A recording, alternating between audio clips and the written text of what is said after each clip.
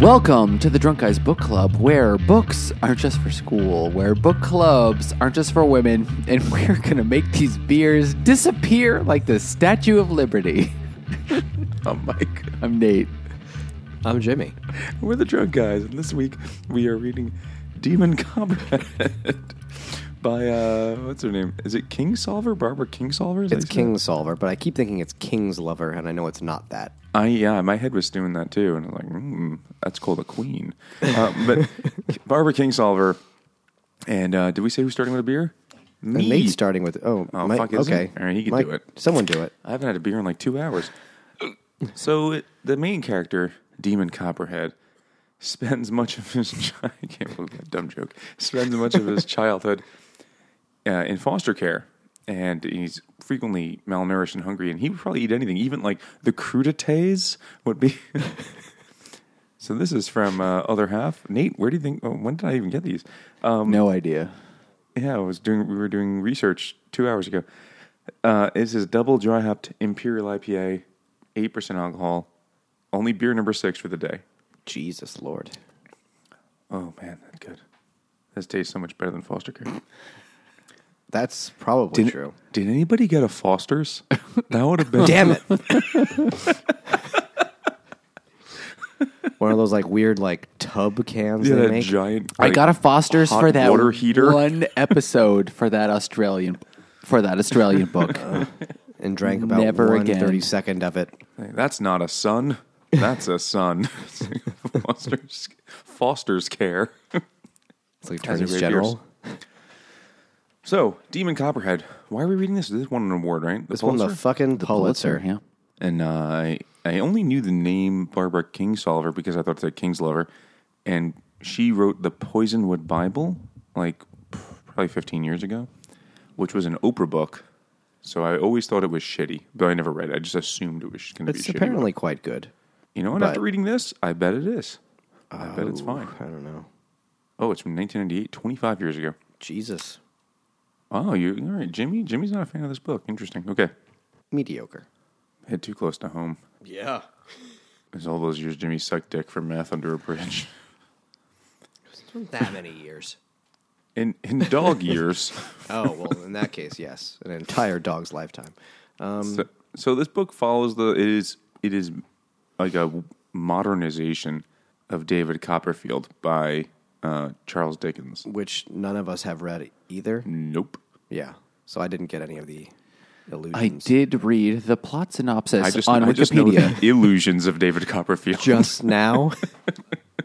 And I think it was like a 1-for-1 replacement of everything from David Copperfield from what I've read. They just like, this character is the analog of that That's character. why a million things happened in this book.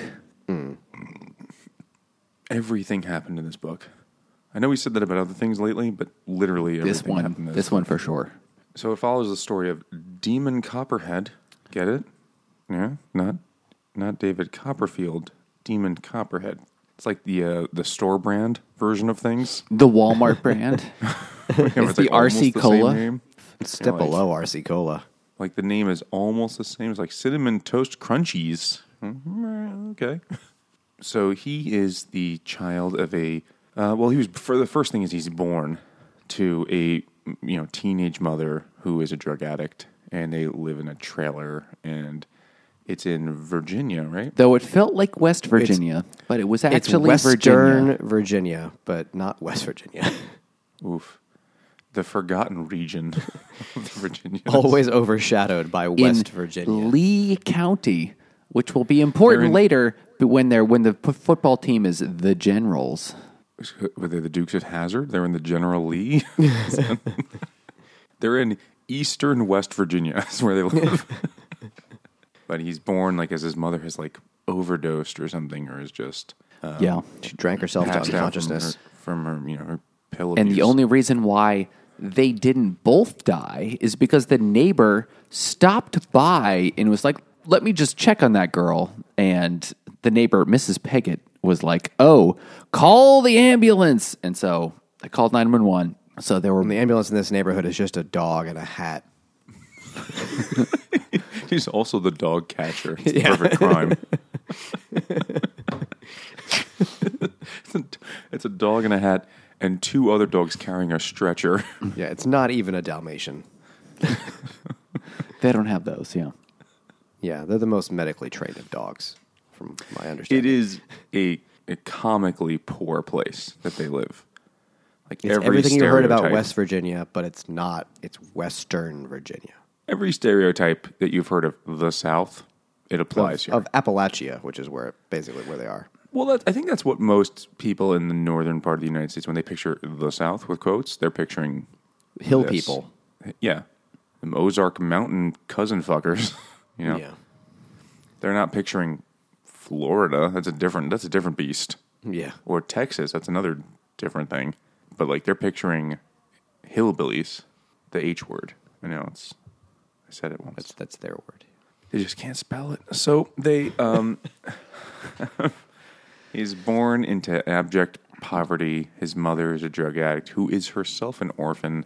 And you find out throughout the course of the beginning of the book had been in foster care and abused physically and sexually. But that's kind of just glossed right over. 'Cause that's pretty par for the course. Almost everything is glossed over because too many things happen. And she works at the Walmart, but then like she has her son and she tries to get her shit together. And then they have like, you're like, oh, okay, it's going to be one of those kind of books because I didn't read David Copperfield. I don't know what's going to happen. And she's an expert at trying to get clean because she's done it so many times. Oh, at the 12th Yeah. house. Yeah. Many a rehab. And she's Well, I mean, like, it's kind of part of the program. It's expected that you're not going to do it forever. Like you're going to and Relapse. It's built yeah, in. and Demon, his first memories or some of his earliest memories are like as a little child helping his mother find her keys and find her shoes so she can go to work and like helping to take care of his mom when she's, when he's very young.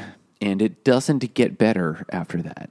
But you hear, okay, so you meet a lot of the most important characters at the beginning, characters in the book. There's he and his mom, and then there's the neighbors, which is Mrs. Peggott and her family, and Mr. Peggott. Their grandchild, who is the exact same age as him, who they're taking care of, because his mom is in prison, and his name is Maggot. His name is Maggot, which is short for Matthew Peggott, but they shortened it to Maggot because that's better. But I really expected them to change that pretty quickly when he was like wearing lots of makeup and being a goth. Like, they're going to change. They're going to drop one letter is going to swap there in Maggot, and I'm sure it did. But that really was nothing they harped on. I mean, they did allude to in the book. Oh, yeah. When he was little, all the girl cousins were like, "Oh, he's so pretty. He has beautiful lashes." And it's like, I mean, also because I knew that David Copperfield, the book, was one of those Dickens books where he was doing like social commentary. And so this is just an updated version of that. I half expected to be like, yeah, I guess he's going to be like a trans person or something like that. Like she's just going to shoehorn every single thing in here. But Well, he was gay. yeah, I was impressed that she held herself to gay. Yeah. That There he was a wasn't lot of like- otof shoehorning in this book. Well, yeah, that's how you get the butt drugs in. Yeah, that's true. So there's a very lengthy childhood thing of there, what Demon Copperhead reflects on later on is like his idyllic childhood, basically. It's like, that was great. I didn't realize how good it was of, squalor, He and didn't realize that he was, like, everyone's poor. Everyone they knew was poor pretty much, but he didn't realize that he was way beyond poor. You found a beer called that? This is called Way Beyond. Oh, okay. This is Finback. This is their Pride beer. I'm not sure why, but it's an IPA with pineapple. So their Pride beer has fruit in it. Subtle. There was another beer at the store called Fruity Stripes, and I was like, that's just too on the nose, guys. Come on. It was their Pride beer too. Like, it's like, oh, okay, odd. And it's good, I don't really I get a little pineapple. I don't get a lot. How strong is this shit? I don't know. Ooh, maybe I believe 8 they or 9. changed the fruit. I think that was watermelon a couple of years ago. Watermelon beer never does it for me. This one's pretty good though. But yeah, they're poor as shit. Like in every stereotype you ever heard of, he did that but worse. They're like, picture Opie from fucking Andy Griffith. Like, shoeless child in overalls running around in a swamp. Except it's But- 1997. Yeah. But Chumbawamba's playing. Yeah. And there's just people like tying off in cars to shoot up, like right next to the riverbank. Yeah. Everybody has either dead family members who died related to drugs or stupid accidents or are in jail or both. Dead in jail. Yeah. Well, we find out that Demon Copperhead's father he died before he was even born. Died before Demon Copperhead was born. And he's a mysterious character. He's not even officially his father as far as the legal, birth certificate is concerned. And the mom doesn't want to really talk about him. But he's a Melungeon, or whatever like that word is. They said it about 700 times. I was like, Yeah, they say Melungeon a lot. Well, I mean, this is the South, so I mean, this is the South version of role playing games. They're playing Melungeons and Grand Dragons, and but I looked them up. Like, fascinating group of people. Yeah, it's weird. Like dark-skinned gingers. They're an amalgamation of just they're like the true Americans. They're like a mix of Europeans and blacks and Native Americans, and they just like didn't want to pay taxes, so they hid in the hills. Like, it's something for everybody there. The original libertarians. Yeah. Yeah. Of course, the libertarians are the gingers of the political world. It only makes sense. So then, this is going on for a while, and after like years of this, I guess the first important thing is that they eventually take him, they being the Peggotts, take Demon with them to go visit their family in the big city of Knoxville. And he doesn't know why at first. He doesn't find out until he gets back. It's so his mother can get married to her boyfriend, Stoner, who ironically is not a stoner. He drives a beer truck. He drives a beer truck, and he's just like a fucking macho prick asshole.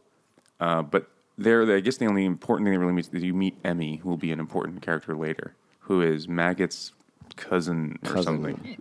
Some sort of kin. Because the woman they're visiting is raising Emmy, even though Emmy is not her daughter either. She is someone else's daughter, but that person's dead or in jail or gone. I can't remember. Almost no one is raised by their own parents. It was her niece. Emmy June is the woman raising her as her aunt. It's her brother died, I believe. So it's like, this is like background stuff. This is the kind of stuff that like other books might make. This is the trauma in the character's life, but for these characters, like that's just what just it Tuesday. The facts of life. I don't know. I need to go tootie your own horn over these facts of life.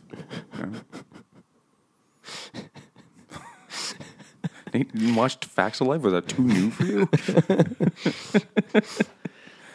Jeez, I mean, this is like blaring out these Facts of Life puns. So, Demon is like, and that's his name. That's Damon. Yeah, but everyone calls him Demon. Fighter of the Night Man. And he loves Emmy. Oh, yeah, she's so hot. She's just so beautiful. So mature. But he's still only like 10. And then he gets back from Knoxville to find out that his mom is now married to this guy named Stoner, who is quite the asshole and makes him like, scrub the bathroom with his toothbrush and stuff like that. He's like part drill sergeant, but also just abusive prick. Like, like you didn't answer me right, and like just like picking weird battles to fight with a child. And the mom is powerless against it. She's like, I got a man to stick around. I guess I'm going to tolerate this shit, and she's relatively sober for the time being, right? For a while, but he has her in thrall, or he insults her and belittles her too. He's one of those people, one of those caricatures of men who make themselves big by belittling the women and children around them. Because he's a fucking beer delivery guy, which there's nothing wrong with that. But you're not doing God's work, the king of the world when you're doing that kind of work. Just king of this podcast. We'll hang out with you, but he wants to think he's a big shot. And so he finds people who are like lower status than them and treats them like dog shit.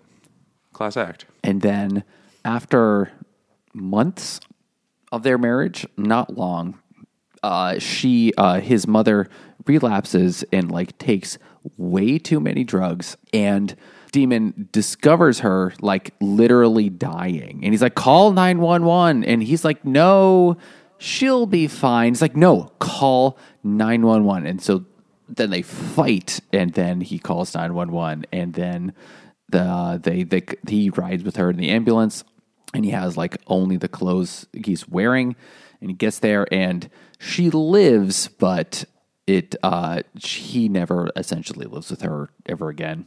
We skipped. There's an incident previous to this where he does something to piss off Stoner, and Stoner locks him in his room for days, like piles up weights against the door so the child can't open it, and they have a fight, or somewhere around here, maybe right before he locked him in the room, they have a fight where he grabbed a 10-year-old, grabbed the kid, and like held him in this like hook, and they fight, and the kid bit him in the hand. So Stoner uses this as an excuse to the social workers who show up after the mom's overdose to be like, I don't want that kid in the house. He's trouble. Put him in foster care, and that sets off the next book. But yet he can't for some reason the Peggotts can't take him in because he's made a complaint about them as well. Oh yeah, Demon. Stoner alleges that they have like molested Demon, and he also had forbidden Demon from seeing Maggot because Maggot was quote unquote gay. So he's like, I don't want you seeing him.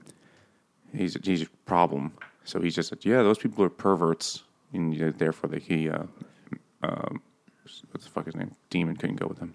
So then he goes to the first of many rounds of foster care. Even though his mom's not dead, she's like in and out of rehab, and the social workers are like, you can't like stay with her yet because she can't handle it, but you can go live with this guy who like has a farm and takes in foster kids, but also he's also creaky. But he's also not like good to them. He's not like a father. He's just like, I need help on the farm, and just makes them all work because he gets paid by the state for taking in some of them, to take in these children. And he takes them in when it's like efficient for his farming, like around harvest time. He takes in those kids and feeds them the bare minimum, clothes them the bare minimum, doesn't even send them to school, keeps them home to make them work on his farm. He just sees them as like some sort of like indentured servants. So they can get nicotine poisoning harvesting tobacco. Well, it's the only way you could protect your lungs and still get the nicotine. You rub it into your hands. And all the boys who live at this farm, they love the one older guy named Fast Forward. That's his name because he's the football star of the town. And he loves VHS tapes. But does he rewind? Never. Anyway, so everyone is like, all the other kids look up to this guy because he's the orphan, but he's also the football star, so he's popular. He has a car, and girls are always like trying to be his girlfriend. He is much older than most of the other three kids there. And you find out sort of eventually, or that he's a sociopath. But at the time, it was like, this is the kid that made it out of foster care because he's on the football team. He's a star athlete in a town where the football players are gods amongst men. So he's the high school quarterback, which is the fucking Zeus of that pantheon. Mm. And he's charming and, knows how to manipulate people. So he just like walks on water at this farm, and the boys are just could not be any throwaway attention he gives to them. These like poor, neglected children latch onto this manna from heaven, and he's a fucking monster. You find out later. But he does encourage Demon to draw his comic books, or draw his like comic book characters, because Demon's always been into comic books, and sort of this becomes a thing that he starts to do, which is like being good at drawing, and like especially like this comic book thing, which in the 90s was still seen as, not a true art, mostly just like shit for fun. What else do you use your shit for, Nate? Not for business? Sometimes, yeah. If Not you're just German. for fun? If you're German. I think that's business and pleasure. Eventually, Demon starts going back to school, but he's still living it. He's still living in the foster farm, and he like starts going back to school, and it's like going okay. There are some teachers there that are like one is a history teacher and one is an art teacher at the high school. We're like, oh, you have some real talent, but That's not for a while. well, he starts to meet them for the first time, but then eventually it's his birthday, so he's turning 11, and he gets this like note that like, oh, the principal needs to see you, or and he's like, oh, and he shows up. He's like, what do I do now? Is what really? He's like, did mom come to like wish me a happy birthday? Did mom come? Did my mother come and like bring me a thing? Am I finally going to get to see her? Because he's only seen her a little bit before. And instead, it's the social worker who's there, and it's like, oh, is my mom here for me? And she's just sobbing, and then she says, no, I'm sorry, she's dead. This is a social worker who is like, I'm only doing this till I get a better job. And I don't want to shit on anyone's career choices, but she was like, what's I'm going to become a classroom teacher in Virginia. Kindergarten, you're like, well, that's not where the money is. No, I guess it's less depressing than being a social but worker. It was a move up from being a You have to be a social social worker for 30 children. all at once. But he had two different social workers, I feel like. Yeah, well, the first one, because she was like, I'm sorry, I'm going to stop being a social worker to become a public school teacher. This is one of the many, we'll probably say this at any point throughout the episode, but if this is commenting on society, the commentary in this whole section is about how our systems completely fail children in need. Well, they bounce him back. I don't think anyone needed a book to know that. They bounce him back and forth because the first social worker he has is the old woman who like doesn't give a shit anymore, and then he's like real excited to get this new young one that really seems to care, and she does. Cute, yeah. She cares about the kid still, but she is leaving soon, and when she does, she's powerless. Yeah, they're all powerless. I imagine in a more red state, there's even less for these people to do because there's less funding for them and less infrastructure for these kind of people. Not to say that the blue states have figured it out either, but like... This is also like the 90s when it was probably even worse. Oh, yeah, they're like, fuck those poor kids. Yeah. They shouldn't have been born poor. Have they tried not being born poor? Get a job, get a paper route. Get a loan from your dad. But, all the adults are like, yeah, this is fucked up, but, well, that's the end of my shift. See you later. Like, nobody really cares in any, like, human way. Well, they care, but they also just can't do anything because it's not even that Demon. It's not like Demon is the only child in this situation. There are many. Yeah, there are children in worse situations, and he's kind of understanding of that. He's like, yeah, it could be worse. Like, he's a fucking very positive attitude. I mean, he's met the other kids in foster care, and oh yeah, no, that's bad. That's very bad. Well, he meets, in addition to meeting, fast forward, he meets Tommy Waddles, and who was like the fucking special needs homunculus? Mushmouth. Swap out. Who's like, they don't know how old he is, but he's like clearly much older, and he's like looks like a toddler. It's like the plot of that movie Orphan. He has no lines. They just describe him talking, and everyone having trouble following him what he says. He speaks in unintelligible gibberish and likes rolling around in filth. He's like a feral child. It turns out he was just French. Swap out. But he's like, these guys have seen some shit. I guess I can't complain. No one's diddled me. Yeah. So that's like one of the themes of the whole book, of course, is social. No one diddled me. Poor me. That was the diddling was the theme of the adult version of the original. David Copperfield. It's all about diddling. No. So his mother is dead on his 11th. It's on his 11th birthday, and his mother is dead, and his foster father or stoner definitely doesn't want him back, and so he is now And he asks the Peggotts, the Peggotts like take him for a little while, but only a little while. I was like, we just can't like take in another child.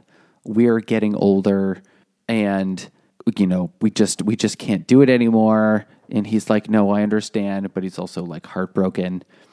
And it was terrible. Yeah, no, it's like really, really sad. And of course, you understand like the Peggotts because they're old and sick and not doing well, and they have their own grandchild that they have to like raise as a child because the mom is in prison. Their daughter's in jail. Yeah. Do we say what she's in jail for? Because she's a fucking badass. She's in jail for jokering her abusive partner. He was abusive is not giving it enough detail. Like, oh yeah, how he would just physically, like he would like tie her up outside and leave her overnight because she like talked back, so he can go out and cheat on her or go fuck around. Yeah, and so she with the infant in the house and just have her so we can listen to the child sobbing and screaming all night. That's a fucking nightmare scenario. And so she fucking mutilated because he was a good-looking guy, and everyone's like, "Oh, that guy's a dick." Foreshadowing for several other characters in the book. Just because they're charming and good-looking doesn't mean they're good people. And she fucking mauled his face. And of course, at that point, that would have been the late 80s, I guess. Like, very quickly became his word against her word. And all the good old boys in town were like, yep, that's a crazy bitch, all right. And they sent her to jail for like 15 years or something like that, 13 years. A long time. You never meet her. She's never out of prison for the whole book. Yeah. Well, at the very end, you find out, at the very end, she's out. She's like out, but you hear she's out, but she's not in it, yeah. Spoiler. But like minor character spoiler. Reading that, I was like, this woman she fucks. Good for her. She should have cut that. And I think it's mentioned like that Lorena Bobbitt didn't happen yet. Otherwise, she probably would have cut off his dick too. But she should have cut his dick off. Fuck, that would have been fucking sweet justice. So anyway, eventually Demon gets placed into a new home with the Time Macaques. Yeah. So he gets placed into a family, but this isn't actually better because they have 4 children. They're incredibly poor and have 4 children of their own. And was it 4? They had 2. It doesn't matter. They have 2. They have 2 regular ones, and then they just had the twins. Oh yeah, you're right. They do have 4. I forgot about the little ones. And they don't. They have no dialogue. They don't have enough money for him. But they're getting a check from the government for like a couple $100 a month to like take care of him. But then to supplement their family. Yeah, but then the father is like, so you're gonna help like chip in for food and stuff, and he's like, I'm 11. What am I gonna do? But he still does go out and get a job in work at the age of 11. Stoner gets him the job. Stoner helps them find the job. He gets a job at like the weird gas station place, sorting through trash for like car batteries and stuff, and as it's clearly a front for cooking meth. Yeah, he mentions like, oh yeah, and they get, every type of Sudafed that ever existed. They get, 200 pounds of it every month. And people just come and buy it, and they like trade and people come and dump their trash and like just use it to get Sudafed, which is used to make meth. If you've ever seen Breaking Bad, you know that. Or lived it. And so then he's like working there, but then the family, the Macaques, they still don't have enough money. And then eventually, because the father just like, can't ever hold down a job, they eventually take Demon's money to pay their rent. And then he like goes crazy. It's like, what are you doing? And then eventually, that's when they're like, the Macaques are going to get evicted out of their home. And he's also been living in the backyard outdoor room that was clearly the dog room with the washing machine. Well, the dad has like a bunch of failed business schemes. He has a bunch of get-rich-quick schemes and grifts that don't work out because he's an idiot. He's an idiot, but he's also a veteran, so maybe he's just fucked up. He's also, I think he's one of those guys who thinks he's like too good for anything, and he just fucks everything up because he's like, oh, well, this is beneath me, so why would I keep doing this? It's like, why would I take orders from that guy? He doesn't know what he's talking about. I can't work for him. One of those types. And the wife, is like, we're not going to buy cheap furniture. We're only going to buy the very best. And it's like, well, that's why it gets repossessed. Because you can't afford the payments on it, you dummy. And they're just pawning everything they own all the time. They're just highly dysfunctional. But there's a scene where Demon like loses his shit in a car on her, which is great. They're driving, and I gotta find the quote. Is it when she says like she doesn't want the kids to get bullied? He's like, well, they know that I live with you and I look like shit. So if I look like shit, they're gonna think your kids are poor. Yeah, but then she says something like she sends him into the pawn shop to like pawn the things. Yeah. And then the pawn shop guy is like, listen, kid, just bring her out here. I already know like what this is. Because even the pawn shop guy is like, I know what this is. Oh, is this real cubic zirconium? I'm trying to find the quote because it was really good. But like something like the fact that she's like, you're scaring me, or you want me to be afraid of you? He's like, you don't, like, you should be afraid of me. Like, you don't know who the fuck I am. And then she's like, all right, fine, we're going to Walmart, we're going to buy some clothes. Don't kill me and my family. But he has to go to that deep, scary level to get these people to be decent. Like, these people were just fucking ripping off the system and Using him as child labor. I mean, they're making the child work illegally in an unsafe condition so they could take his money, and they're not feeding him enough. Like it's very clear he's a big kid, not like a euphemism, like he's a fat kid, but like he's tall for his he's age. large. He's growing like a weed. They're not giving him clothes that fit. He's like eating the scraps at the cafeteria that the other kids throw out, like on this because he's so fucking hungry. It's horrendous. And then these scumbags are just like, well, you only need one sandwich, son. You're a child, But so he has to threaten them to get them to do the barest minimum. It's like, well, but then they disappear from the book pretty quickly afterwards. So who cares? Well, they're fleeing and moving back with her family, and he's like, To I the guess I'll fictional just land leave. of Ohio. Yeah, and then he ends up with a new family. So no, then he like decides to no. cut out on his own. He's like, I have $172 I've right, earned. yeah. I forget how much it is, Yeah. but it was like It was 100 and change. I think it was a few $100. mean, It was quite a Because lot. Once they started like taking his money, he started keeping his own money hidden in like a peanut butter jar or something like that. He was boofing it. Yeah. And he has a jar of his life savings, and he hitchhikes and meets a whole bunch of random people. And I really liked, he's trying to go to like Unicoin or something like that. Was the name of the He's trying to county. find his grandmother. Yeah, but it's a place called like Unicoin or something like that. Yeah. And then somebody picked him up and they were like, I love unicorns. He's like, okay, cool. The time before eventually- there were furries. And eventually it gets to a highway rest stop where a, grizzled Woman of the night. veteran hooker is like, you looking for a good time? He's like, no, thank you. I am 12. But she follows him to the bathroom, and she's, savvy and ways to rip people off. And he's a child who's scared and alone, and she basically concocts a scheme to get his money from him. she notices his jar full of money as he's trying to count it in the bathroom, and then In the stall, and yeah. then she notices, and then she just starts screaming and says, "He stole my money." She says, "He stole my money," and everyone is like, "Listen, kid, don't steal this lady's money. Give the money back. You don't steal. Do I need to call the police? Give the money back to the lady." He's like, "But it's mine." And then eventually he just has to either someone takes it from him, or I forget what happens, but he has to. The clerk takes it, but he hits him with the impeccable logic of, if it's hers, ask her how much money is in the jar, and they never do. They're just like, it's a grown up. You're a kid. Shut the. But even though they know she's a fucking hooker who sucks off truckers, And she like, says, they're all "I don't fucking know how assholes." much it is. It's just my spare change that I just put in the jar." And it's like, well, okay. But there's like $100 in bills too. Like she doesn't even know there's bills. Like, and they're all just like, "This is a grown up." This was that John Mulaney thing. This is back when anything an adult said was true. And like, if a kid, did you ever see that bit?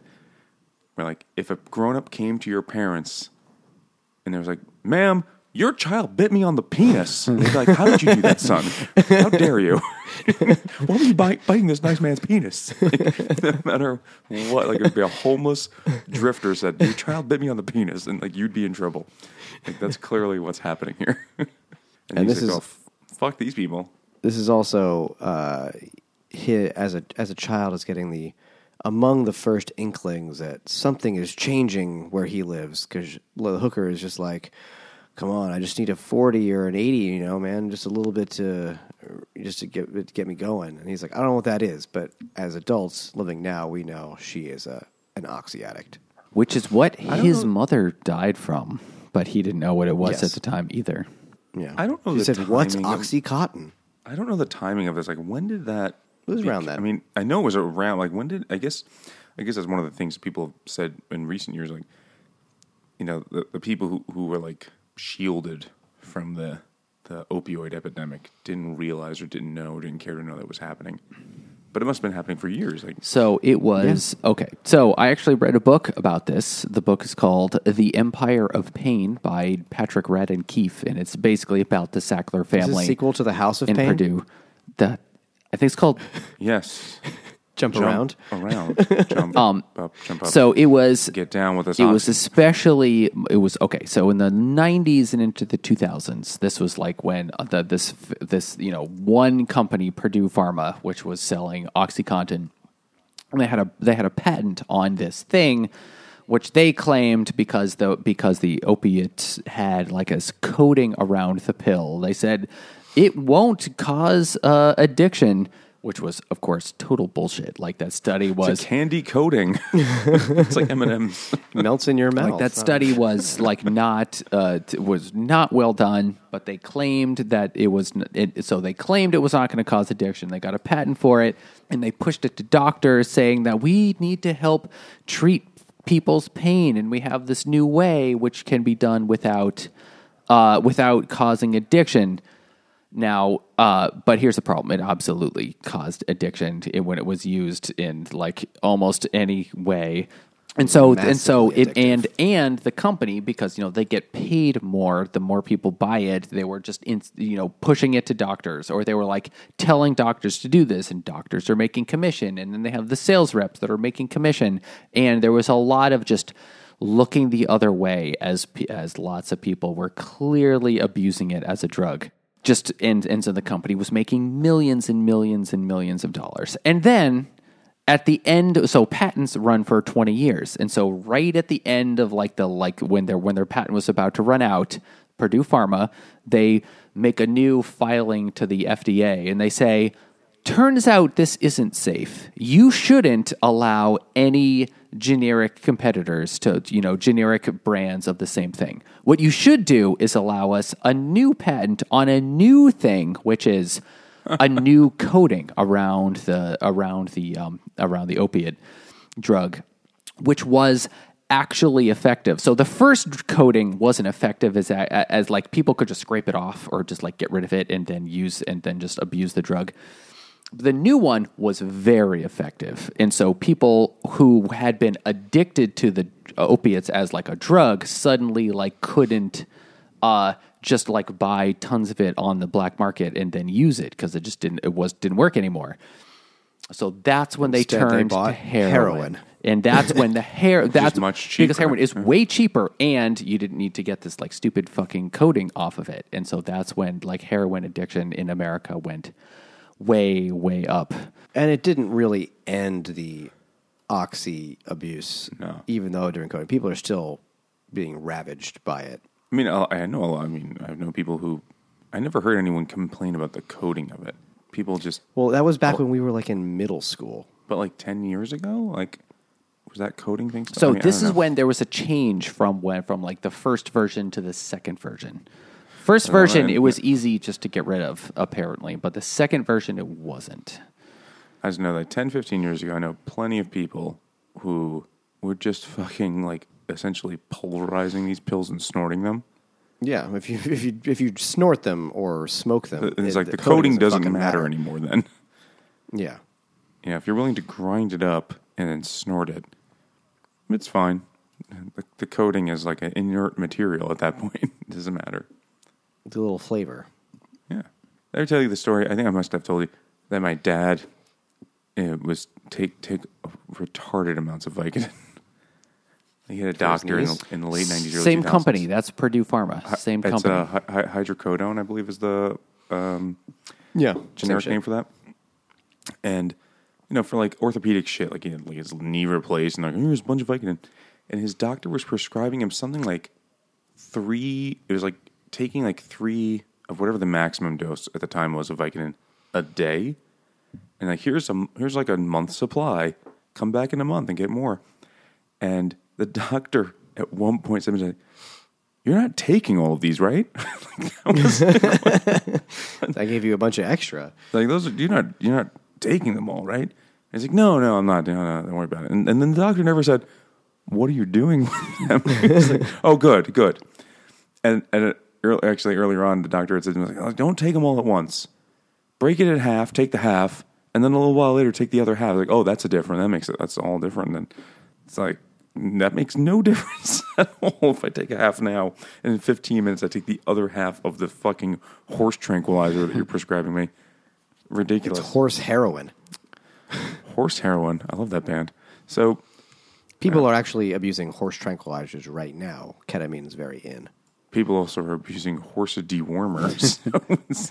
Cures no, COVID. that's science. That's just science. Yeah. Joe Rogan says that's medicine, so it is. It's medicine. It's just if you ask Mr. Ed, he will tell you. It is actually, ivermectin does get mentioned in this book. It just randomly gets passed by. That's because they use the fucking horse syringes to inject these drugs. Oh my God. Because you can get the syringes really easy, but you just pour it into your urethra. You don't need a syringe for that. Ooh. If you've been sounding properly. Oh, well, of course. Nate's nodding in agreement. So he then gets placed in... then he finds his goes grandma's to house. find grandma. He hitchhikes and he walks and he's like near death. His like shoe has fallen apart. It's held together with like a fucking piece of garbage. He's been yelled at and jeered by fucking hill people, and he's looking for. And they're all like, "You mean the witch lady? You're looking for the witch lady?" The only relative he knows lady? he has, yeah, is the witch lady, the dead father who he's never met's mother, who he's also never met, and her name was Betsy, I want to say. Yes, Betsy Duvall. Betsy Woodall. Betsy DeVos. No, Betsy Woodall.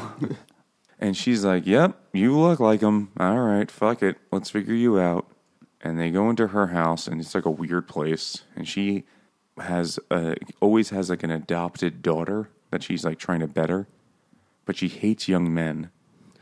And then she has like this weird fucking baby man brother. the weird like brother who's like in a wheelchair, and I imagine kind of like a mute Leslie Jordan in a wheelchair. Wait, who's Leslie Jordan? Is that his name, Leslie Jordan? That small guy who just died, who was like the old gay guy in every TV show, like Will and Grace. Oh yeah, yeah, yeah. I was picturing something like that. That with like progeria. Yeah. But he also is old. It's her brother who's half still in his mother. Like there's like bits of him missing. But he sits in a wheelchair. He loves kites. Yeah. And he writes poems on kites. And she is an uber feminist. And you're like, what does this all mean? I don't know what the social commentary for this section was. It wasn't as overt as the drug or foster care part. Wasn't hitting you in the head with a sledgehammer with it. But one of the young women that she like took care of went off and married this guy and then died. But that guy clearly owes her a favor. So she's like, I know, I'm going to have you, like, you can't stay here because I don't take care of men, but you can live with this other guy. You'll like him. And so he lives back home where you live. Yeah, exactly. So his wife who passed away was one of the girls I raised. Rescues. Yeah, and so you can go live with him. His name is Coach Winfield because he is the actually his first name. He literally doesn't have another name. He is the football coach of your high school, the Lee Generals, and so you're going to go live with him. Yeah, they're called the generals, the Lee generals, and it's a Dukes of Hazzard thing, clearly. And Well, it's also Civil like War thing. Lee County, and they're named the Generals. Oh, I get it. Yeah, I get it. Robert E. Lee. Yeah, that's it. But we're supposed to think these are hill people, right? And don't you think they probably wished that they named their team the Wizards?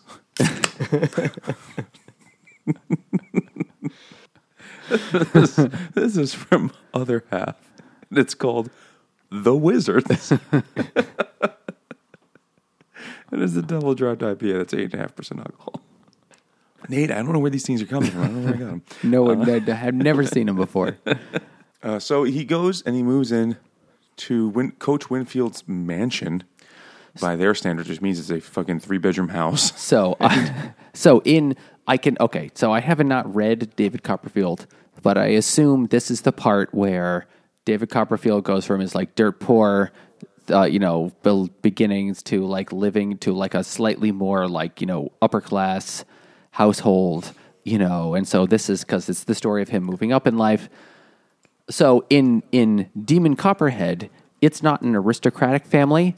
It's the football coach, and that gives him the like social status to be popular rather than just like the dirt poor kid. Because football is everything in the South. Football is life. And Demon, like he gets there and he meets Angus, which is the coach's daughter, which is Colonel Angus. So Angus, which is coach's daughter, her name is actually Agnes, but everyone calls her Angus because it was like a funny way to make fun of her. Because everybody gets a stupid nickname. She reclaimed it. She did the queer thing. She was like, you know what? Fuck yeah, Angus. And they're like, that's not fun anymore. And so she owned it. Like, they called her Angus because she was like, because she's like really smart and thinks she's better than everyone around her. So like, and for the most part, she kind of is. Yeah, totally. She is. She's one of the more reasonable characters. But she also has a fucked up childhood too. Like her mom is dead and her dad just cares about football and just gives her his credit card and ignores her. And is an alcoholic. The dad is or her? Coach is an alcoholic. Well, yeah, I mean, you got to pound those PBRs. You got to hydrate. And so, but yet also the father is like just distant and all he cares about is drinking and coaching football. But yet he has this assistant named U-Haul. Because he carries stuff. That's what they call a group of people in the South. They're like U-Haul. But it sounds different to us in the North. So in David Copperfield, this character's name was Uriah Heep. U-H, so Isn't that a band? I feel like that was a band. It actually is a band. Yeah, I feel like they had like one song. Uriah, If I Ruled the World or something like that. What was their fucking song? Nate, how do you not know this? You saw them at Woodstock. What is their... What the fuck is 2 classic albums. I don't know. I know the name of the band. I think I'm thinking of a different band with that song, but... their bassist name was Dave Rimmer. Nice. Can't believe the first thing you look for is the bassist's name. Oh, that was just the one with the funny... That was the funny name. The rest of them... Who gives a shit? Oh, actually, the guitarist name is Mick Box. That's a pretty ridiculous name. I'm looking at the rest of their names. They look like just collections of letters from a Scrabble board. Like, I don't... Their biggest hit is July Morning, Look at Yourself. I don't know what the fuck that is. I don't know. But yeah, Uriah Heep is a band. And they are named after the guy in David Copperfield, who is a bad guy, kind of, among the bad guys. He's a dick. Like U-Haul. U-Haul is a dick. You know what? I used U-Haul last week. They were fucking great. Fucking not sponsored. It was I went to we tried to rent a truck That'd from be a a different deep cut company. to get sponsored by. Like, the Drunk Guys Book Club brought to you by U-Haul. Don't drink in Haul. When you lose all your shit, but you need to cart it away. U-Haul. We went to rent a truck somewhere else, and they were like, "Oh yeah, we don't have the truck." I was like, "What do you mean? We reserved it. We paid money." And they're like, "Yeah, we don't have it." And the guy was like, "Here's what's going to happen. You're going to call the 1-800 number, and they'll find you a truck." And normally in these situations, I just kind of like, okay. But I was cranky because I had to wake up early for this bullshit. And in a movement that made my wife so excited, she was like, "I can't believe you're still a man." I went, "No, you're going to call them." And she was like, "I'm so bad."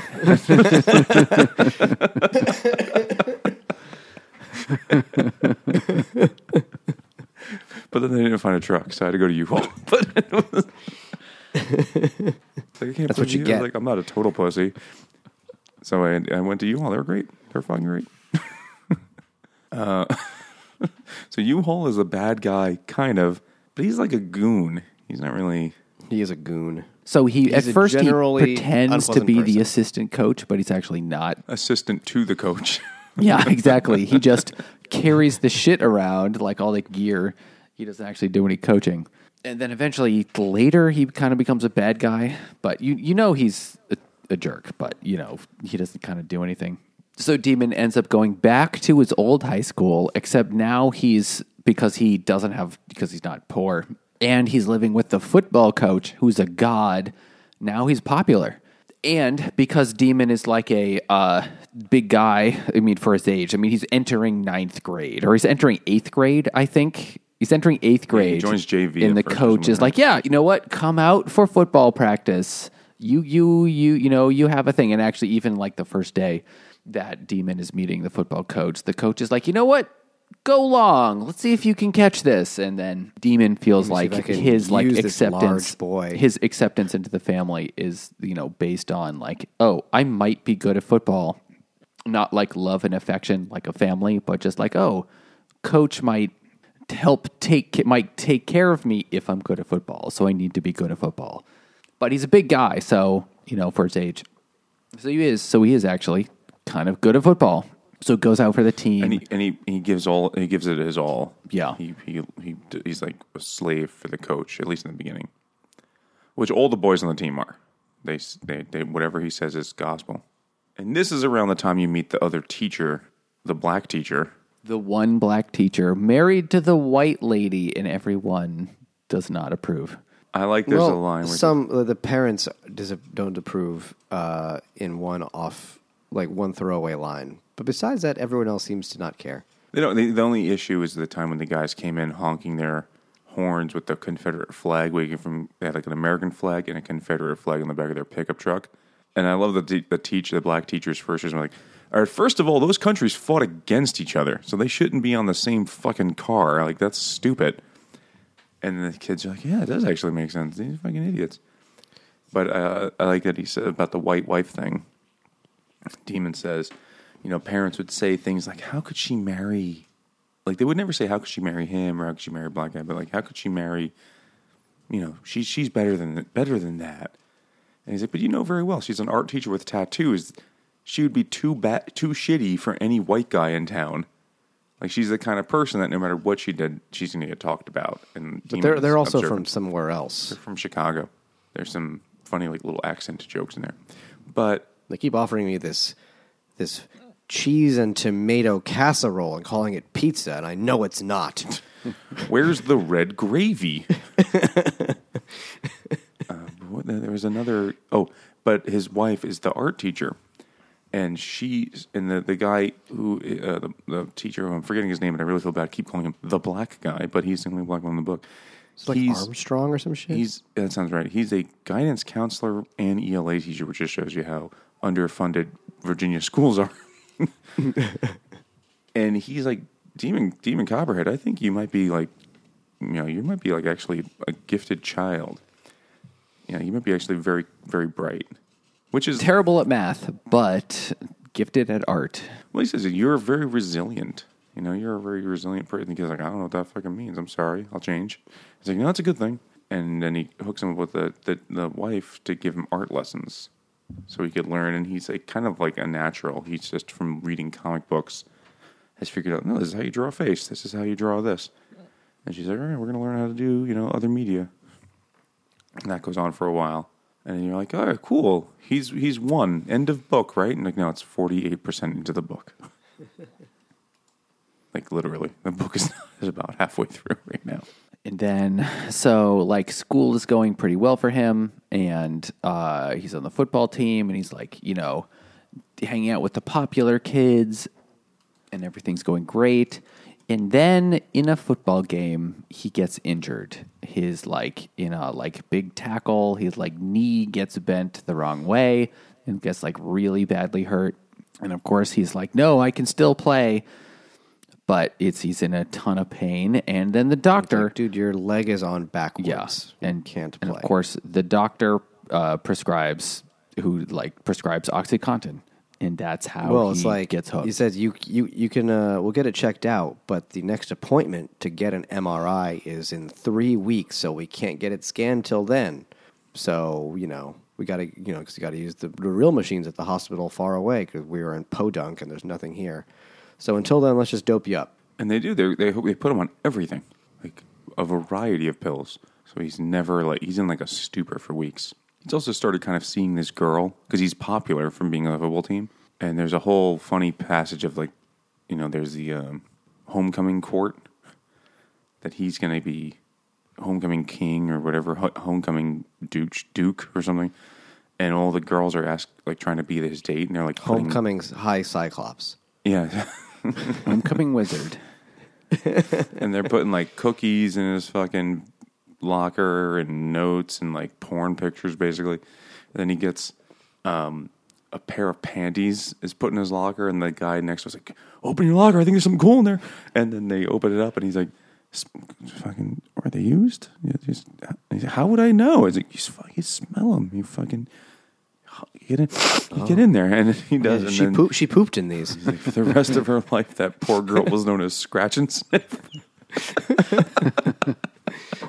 He's like, she took a gamble, she took a risk, but it didn't work out. It is so fucking funny because that's exactly what we work in high school. Oh my god, Scratch and Sniff, but then he starts seeing this girl that he really has a big crush on, named Dory, because he has a local job. Manic pixie dream girl. She's really, really hot, and she's always wearing interesting hair. Yeah, she has weird silver purple hair, and she's always wearing weird laced up to the knee sandals, whatever the fuck that means. I guess her family were Roman centurions. Yeah, she's wearing centurion boots. She's fucking hot, and he's like, I might be a foot guy, so he's into that. And they, now that I guess you don't know until you fuck one, a foot. Yeah, give him the Roman war helmet. So he has a girlfriend, and then he's going to become homecoming viscount. And so, that's all happening as he's getting just pummeled into the world of fucking pill addiction by every adult he could trust in his life. Or whatever. 16 maybe at this point, I don't know. And Dory is taking care of her father as he's dying. He's dying of cancer, I think. And so he's being prescribed a ton of these pills. And so and she has dropped out of school to take care of him. But also she's also likes Demon taking all of his morphine patches. Yeah. And she's like, I saved, and it's the night of the prom or the homecoming dance or whatever, and she's like, I saved this. You can only do this once. You can only you want to be there for your first time. There can only be one first time, and it's doing this drug, which is basically scraping the. It's fentanyl. Yeah, scraping the fentanyl off of the patch, off of the pain patch, and then injecting it. Yeah, and this is what I want to do while we yeah, bang. Which I have to imagine will be difficult. You know what? If you got that 15-year-old boner, it takes a fucking meteor to stop that thing. There's no force on this earth that can stop a 15-year-old boner when there's a vagina nearby. It's like Excalibur. It's been pulled from the stone. So then but he's like, oh man, we had sex, but I don't even fucking remember. Yeah. It was just it's I think we did, but I don't know. I'm not sure. But then he knows they did, and he's like, I remember some snapshots, but I really wish I was there for it. I really wish I paid attention. There's some good shit happened there. But then they're, now they're an item, but it's tainted because it's the drugs more than the sex that is there. Yeah, and they're both addicts at this point, full time. I mean, yeah, he already was. He had worse tried than him to a little bit to wean off. When Angus, I think it was like, or not Angus, June, the She was dating a guy she's at a one point nurse who was a or something. fucking sales rep for a pharma company, At the beginning of the story, yes. and she's like, he's a piece of shit. And she becomes the one woman who's figured out the oxy epidemic 10 years before America has. Well, she's a nurse. She's a fucking Yeah. ER nurse, and she comes back to the town to be by her people or whatever. And she's like, everyone's fucked up. It's like you used to see like one or two of these people a month who were addicted like this. Now they're one or two a day or something like that. She says, A bunch every day. and she notices it. So this is where my beer comes in. Which Chill, take a chill pill, lady. That's the point. You don't. So when I saw this in the store, I was like, wow, they named a beer that? Anyway, fits perfectly with this book. This is called That's their word. The Backslide by Greenpoint. And it was like, really? You're naming an alcohol product The Backslide? It's like, It's like all those bars in the city that are like the 13th step and off the wagon. It's like, yeah, that's classy. Real classy. Classy. Yeah, they're frat bro rape spots. Anyway, this is an IPA from Greenpoint. I think a frat bro rape spots would be named like the fourth hole. Ew. Fucking disgusting. That's another one, yeah. And this beer is pretty good and can go anywhere with this book because it's a book about addiction. Speaking of addiction, some people are addicted to helping us out. Oh, And joining us on Patreon. Some of them aren't. They fucking stopped doing it, assholes. But Someone cold turkey. Maybe they'll get back on the wagon. you'll be back. They're back off the You wagon. can't quit us. You'll be chasing this dragon. So if you want to support the podcast, you can head over to patreon.com/drunkguysbook. Classiest segue right there. That is, it's in theme with the book. It's enabling. Where you get all sorts of stuff, like early access to episodes and exclusive content, and join us for our live episodes, and get shouted out, and all sorts of other cool stuff, and just have the nice, warm, fuzzy feeling inside that you helped out 3 degenerate drinkers. If you want to do that, we'd really appreciate it. If that's not your thing, that's okay. You could also help the podcast out by just leaving us a review, or if you're listening, hopefully a good one, and just telling someone to check it out, or do all three. Do the hat trick, get them all in there. That's winning. That's how you win the podcast. So we'd appreciate any or all of those things. But back to the book. So this is where he's like more involved with Dory, but then like everything else in his life falls apart because he's now addicted, and now she's addicted to fentanyl and to oxy, and they like start living together in just the most abject squalor that because he's still in 9th grade. And he moves out because he can't play football anymore because Yeah. his knee is fucked, and he's just like, well, I'm just gonna go move in with Dory then, and so he leaves, and Coach is too drunk to notice, And so he like moves in with Dory, and Angus is mad. He's like, "Why are you doing this? You're throwing everything away." But they're both addicted, and she just like lies around on the like couch doing drugs and like, eating Cheetos and it's just total disgusting. And they like don't have electricity all the time, or like a phone, they have a phone or electricity, and like eventually they work a little bit, but not that much. And but also around the same time, a demon meets back up with. Fast forward the like. Oh, that was before. Yeah, that so was before he's met him before because now Demon is on the football team, and Fast Forward is like the old hero quarterback. But Fast Forward He's is clearly like doing like something involved in the drug trade. You ever see Dazed and Confused? he's Matthew McConaughey. Yeah, he's the Matthew McConaughey. He's like, high school girls. I get old, they stay the same age. He's like that guy. And everyone's like, oh, it's fucking Fast Forward. How cool.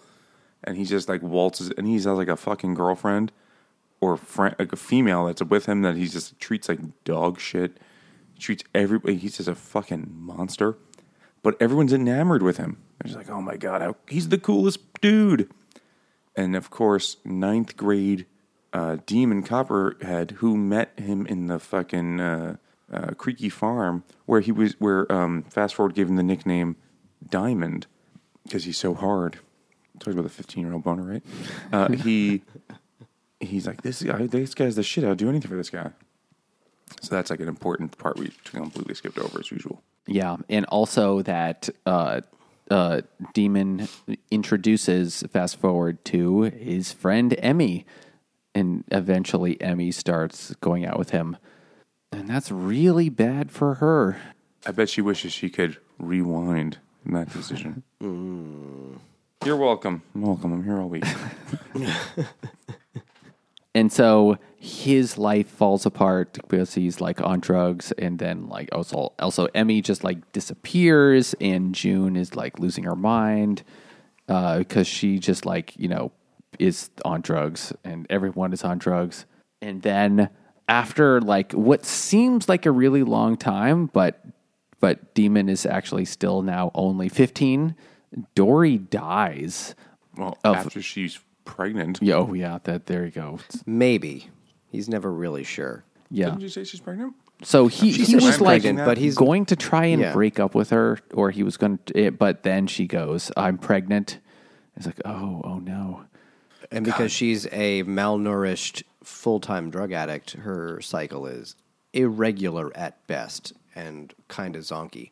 So he's like, I think she was pregnant, but you never really know. Like if she just had a miscarriage or if she just had something going on. This would be by the way, the second pregnant woman in his life to have died because his mother was pregnant when she overdosed. Yes. And he talked about potential younger brother he was going to have, and he was so excited. That was foreshadowing. Yeah, it is. He's like, wow, that's a bummer. And now she dies of an overdose, and and that's terrible. And then eventually, and he's still. I felt like so many things happened in this book that he must be like 30 years old at this point, but he's actually still only 15. He's like the Forrest Gump of fucked up shit. Like he just gets involved in everything. Anything you can imagine And going he's wrong. like drawing this like comic for the newspaper called The Redneck, because because the other guy that is like publishing the newspaper is his friend from foster care. Tommy Waddles, right? Was it Tommy? Tommy. Tommy, the one who was like kind of dweeby and weird and Not Mushmouth, the other one. not like the fucking psychopathic half man. He got his own. He made it out of. He aged out of foster care, and then got his own job and has worked his way up to being like helping out with the local paper, placing the ads, doing the layouts for the paper. And then eventually, because newspapers are not doing well at this time, he's like, they have him we can't pay anyone else. You're doing the whole paper, and so that's why he's like practically doing the whole paper.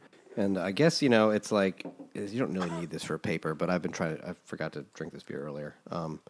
But they do everything in this town. I have to imagine almost everyone for everything is unlicensed.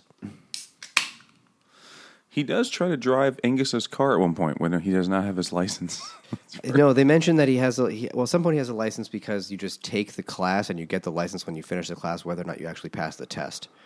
But everyone is driving whatever car they can find that's probably no good for roads, and also everyone is DUIing at all times. Everyone is methed out. Or Maggot is addicted to meth. Everyone else is addicted to opiates.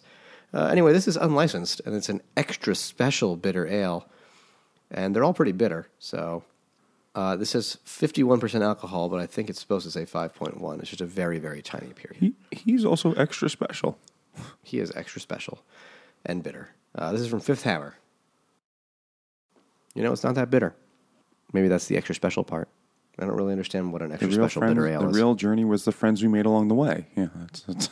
This is one of those like British beers styles where you're like, this is beer, yes, and it's perfectly fine.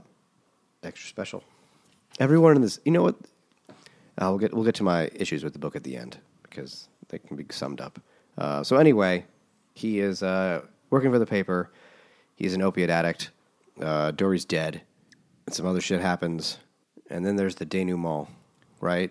I forget why it even happens. They're looking. Oh, they go looking for Emmy because Emmy's disappeared. Yeah. She's run off with Fast Forward, and eventually they get word that he's around, but they're not together anymore. And so they go looking for her. And the last place they heard, and so June and him and Maggot, I think, all drive down. Oh, and June's hip hop enthusiast brother with a gun drive off to Hammer? Atlanta. It's a hammer, right? Atlanta? Yeah. Hammer, yeah. They go to Atlanta because they hear that that's the last place anyone's seen her. And they find her, and she's in bad shape. Well, Fast Forward has been essentially pimping her out. She has basically become a drug whore. Yep. At Fast Forward's, or two Fast Forward's benefit. But then he ditched her and left her behind, drugged out and naked on a bare mattress in a abandoned house with two toddlers. Fast Forward is What they call an Alabama special. It's Atlanta, Jimmy. Yes, wrong that's state. That's still an Alabama Get special. it right. That's what they call a waffle home, not a waffle house. And so he's like, Jesus, okay. And then... And they bring her home and But say, June reveals something important somewhere around here about Demon's father, which has been a mystery the whole time. how he died. Yeah, we know he's dead. And there's been this whole thing throughout the whole book that we never mentioned, of course, where Demon is like, I want to see the ocean. Because he lives in a landlocked, shitty state, I guess. Well, Virginia has coastline, but not. Might as well but be a they're million like miles away. 9 hours from the coast where they are in Virginia, so it's far. and he wants to see the ocean, but he was born with a caul, like he was still in the like amniotic sac when he like flopped out of his mother. So they were like, "You can never drown." Like, okay, foreshadowing. And then you find out his father drowned at a place called Devil's Bathtub. which a Devil's Bathtub is when Nate, you know, when you one poop of in the those is, tub. right? I don't know if it's a real thing. I'm going to make one up, and then maybe It's when Jimmy you will poop make in one. the. It's when you poop in the tub and the poop touches your arm as it floats by. See, I was going to say it's when you cram a whole bunch of chili peppers in someone's butthole, and you plug it up like an old stopper, but it's your penis, and then you unplug the Devil's Bathtub, and you let all that just come right out. That sounds like a nightmare for everyone involved.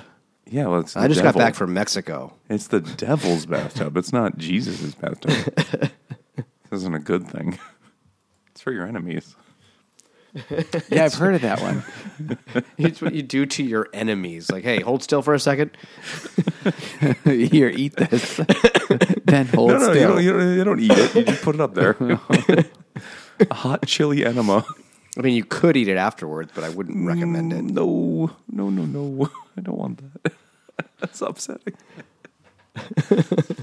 Nate, what would you... It's like when rabbits eat their own poop to get all the nutrients out at the second time. Nate, we have offered two definitions for a Devil's Bathtub. What's yours? Nate's like, well, two people go out and have a very wonderful evening. And then they take a bath. And they shit in the bathtub. As you do. So when you put a lot of soap, so like tons of bubbles. You don't even have to wipe. You think it's clean. You're like, look at all the bubbles in this bathtub. But at the bottom, pure shit. Just dookie everywhere. Devil's Bathtub, baby. It's like a chili, a frothy chili. But it's like a 3-layer salad. Mole. It is mole, yeah. It's a vague chocolatiness to it. These bubbles smell earthy. So Is it mud bath? Are you doing a mud mask? it opens the pores. Nate, we're gonna keep going. You gotta stop this. You're the only one that could save us. Okay. So I'm not exactly Like they sure saved Emmy. why it happens. So eventually, Demon. So everyone is now really mad at Fast Forward because they're like, you you gotta find this motherfucker." left her there. Basically, in that state. For dead, basically. Yeah. And so Demon and Maggot and Hammer, they all go out to try and find Fast Forward. And where do they find him? Because Hammer was also in love with Emmy before she ran away to become a drug prostitute with Fast Forward. Hammer was her boyfriend at one point, right? Yeah. But like very briefly. She left him because she said he was too good for her, and she knew that she was trash. Well, because she's also An addict. a child. Well, she's also the child of, deceased drug addict parents. Oh, yeah. Like everyone is. Yeah. But they're all kind of, that baggage doesn't just, you don't get to shirk that easily. So then they go out looking for him. Where do they find him, Nate? They find him at a waterfall called the Devil's Bathtub. Oh, God. He's pooping on them? the bottom of it. It's very frothy. The water is always run warm. So, sorry, I had to read a the devil's synopsis. a devil's bathtub could be doesn't have to be disgusting. It can just be when you pee in the bath, Nate. It doesn't have to be. So they find him at this place It's because unseasonably warm, this bath. that girl that was his first girlfriend tells him, like, oh, he's back in town. He's over at the Devil's Bathtub. You should go. Her He name wants, was, to like, see, Rosie. he wants to see you, demon. And she was like, okay. So they all go, but Hammer's got a gun with him because he did this. I love that Fast Forward Aerosmith did song. Hammer's got a gun. Look out. Janie Bridges got a gun. Amazing. So they go to the Devil's Bathtub, which is apparently just like a really high bunch of cliffs around like a hole that water flows into endlessly. Like I guess it goes down to hell, But it's like a really dangerous place. People like do cliff diving, but everyone is drunk or drugged out.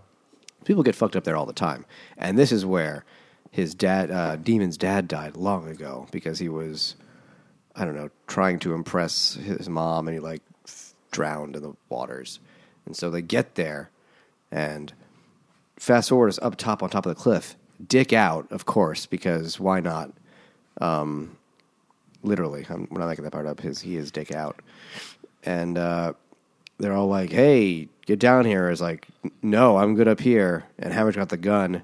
And, of course, the Rube Goldberg-like devices of tripping and misintentions goes wrong, and Fast Forward's friend runs out of the woods where he's been pooping or peeing. They didn't say which. He was contributing to the bathtub. And then it would be a poo then. He was pooing, yeah. And they're like, he yells like, "Hey, he's got a gun," even though he was just going to put it down and go up and fight Fast Forward at the top of a cliff, Disney villain style. But instead, the guy just yells, "He's got a gun!" And Fast Forward he tries to dive off and he trips, and his head explodes when he hits the bottom of the cliff. And they're like, "Oh, that's fucked up," and they all puke probably. And then the friend dives in, and he's like, "I gotta save him!" Like, you can't save him, man. His head is exploded, and then that guy gets sucked into the butthole or the bathtub, and he drowns. Yeah. And then Hammer is like, "Whoops, I got to go save those guys." And he jumps in, and he also drowns. And you're just like, this has really gotten out of hand, everybody. And, after 500 pages of, just, general sadness, it's like, let's just kill everybody off all at once. And then, and then what the fuck is this? Demon is just like, "Ooh, my knee hurts too much. I'll just wait here while you go to get an ambulance." And then they do. And they get all the dead bodies, one without a head, and him with his gimp knee, and they drag him out of there. And Maggot is cranked out of his mind because he never got off the crank. And they bring him all home. And you're like, well, okay, I guess that was that. And no, there's still another 400 pages. You need them to go to jail. Even though this was definitely the climax of the book. This is when the Hunchback defeats Esmeralda, or I never saw the movie. I don't know, or read David Copperfield. I think in the David Copperfield, someone This drowns is the in part the where he ocean. makes the Statue of Liberty appear again. Oh, okay. Brings Yeah. it back. Oh, thank God! I can't believe it was gone. Do you know how he did that trick? You must know how he did. Yeah, they moved the whole thing with the The camera whole on the stage. fucking stage moved. Yeah. How is that even a trick? It's a trick for TV. It's not a trick for real life. That is a fucking nonsense. Like, Yeah, TV magicians are not respected, I think, among like I stage just and feel like close that's like magicians. the same level of like trick as I took your nose and I I got your nose. like yeah, you like that's Look, I found this quarter. goes right behind your ear. There. That's a ridiculously stupid trick. Like, it's so complicated to do all that, I guess. But what bullshit? Like, of course he didn't make it disappear. He's like, look over there. And you're like, oh, fuck, it's not over there. That was the trick. That was the trick. I think that is most of magic, actually. Look over there. Oh, wait, it's gone. Well, that's But misdirection. this is even like a step. This is a step lower than that, where they literally just you put the curtain down, and then the whole thing that they're on moves just like shifted. 3 feet to the right. So when he opens the curtain again, the camera's pointing at a different place. And they're like, You're oh, just seeing I made it blank disappear. ocean. Or Hudson It's like, or whatever it oh, is. what a wizard. Yeah, look over there is part of all magic. You'd misdirect them when you do like the swap or whatever. So But really, here it it's, was literally just, hey, look over there. That was the Literally, you can't look so anywhere really else. it's the producer that should get the credit, or the camera Yes. guy. Oh, yeah. Yeah. In this case, I'd say so. Ridiculous. It was a different time. It was the 80s. He was probably also railing coke. Oh, my God, yeah. Young, hot magician. Top of the Can world. only go up from here. I made a jet disappear last month. I'm going to make a fucking statue. Let's get it. So anyway, there's still a lot of things that happen, even though it's really just all resolution at this point. So eventually he gets into, so Demon gets into rehab, and like, well, a bunch of things happen. He gets into rehab and he starts like drawing more. He has to go to Yeah, rehab. he has to. And Don't they get jail time? Well, Maggot goes to jail because he gave Hammer a bunch of crank, which is meth, before they did this thing. So they're like, oh, accessory, shit like that. So and Maggot's family is like, the only way he's ever going to get off the meth is if he goes to jail. So he needs this. That or gets a boyfriend. We're all okay with that. So he goes to jail. Listen, if it takes a man to fuck him straight, what? What does that even mean? That's science.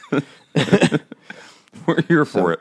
Okay. He goes to jail, and then Demon goes to He goes to rehab. Yeah, June gets him into a good one. Right? So Demon's in a halfway house, and there's a lot of stuff here that happens, but nothing that really matters. He's just learning that the city is also a different kind of place, and he meets a second black character, and they're like, I don't understand the things he's saying. in Virginia, He's got no legs.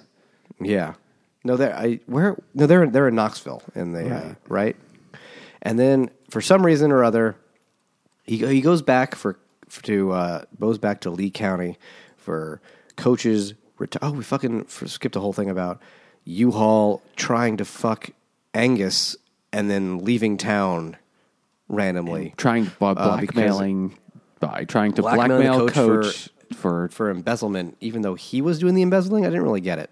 So this sounds like a Charles Dickens plotline. So even though it's dumb and convoluted, so it sounds like something that probably happened in David Copperfield. Oh yeah, but maybe the trying to fuck a kid thing too. I don't know. But back then that would have been okay because she was of age at 16, or whatever. But he goes back for Coach's retirement party because he's too much of an alcoholic to coach anymore, and the new coach sucks. But they're gonna give him a big celebration thing, and they do it, and it's like, oh, that's nice. And then he finds out that they're selling the house so that he can afford this little apartment he lives in, and Angus is gonna move to some hipster city and like raise organic sheep or like put on a beret and do beat poetry or some shit, whatever she's doing. And then she's like, let's go to the ocean. And he's like, yeah, let's go to the ocean. And also, we're not going to do it yet, but we're going to fuck. We're not really siblings. We're foster siblings for a minute. So it's okay. And that's the end? That's the end, yeah. Hot. She was only, I guess it was like he was the adopted kid, or he's like a foster kid for like a year and a half in her house. So they're not really siblings. So it's okay. No, it's fine. I mean, it's not like he found her trapped in the washing machine. He was like, I gotta fuck you. Like, he's seen porn. Happens all the time. Yeah, like, how do you get trapped in the dryer? Like, that's fucking enormous. Like, you're a 97-pound woman. Yeah. So, what do you guys think of it? So, I know we always say things are too long, but this really was.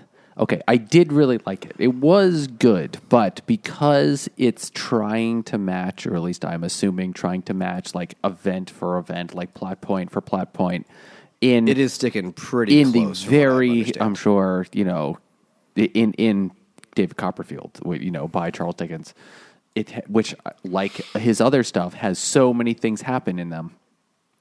So, like, that's why this has to be so long.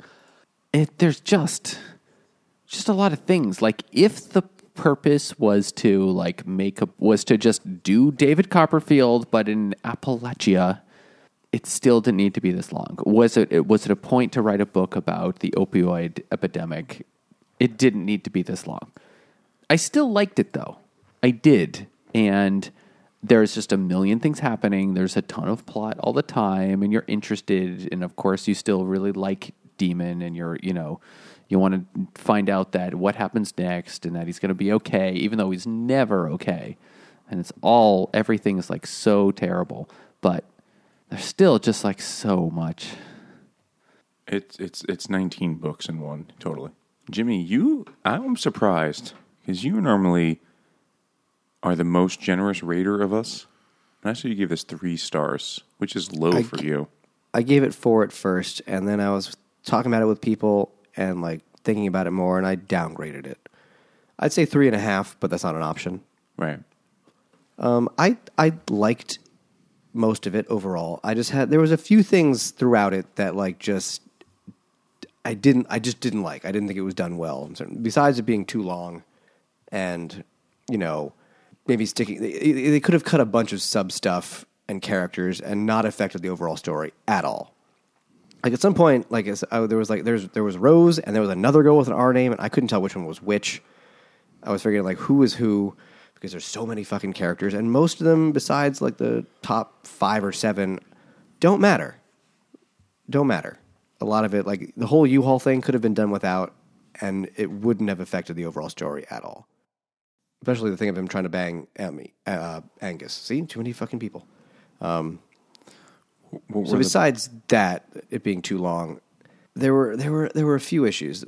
Not primarily, but one of them was I found him as the narrator.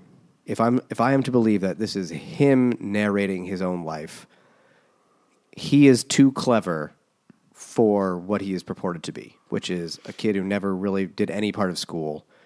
Not to say, like, people who need to go to school are clever, but, like, he makes allusions to things and talks about stuff that, how would he have any idea these things even happened or knew they existed? Well, I mean, I know it's because it's, poetic license or whatever, and I get that, but sometimes it felt more like Barbara Kingsolver was like, do you see? More than the character. If it was like a narrator, it would have been one thing, but it was like him.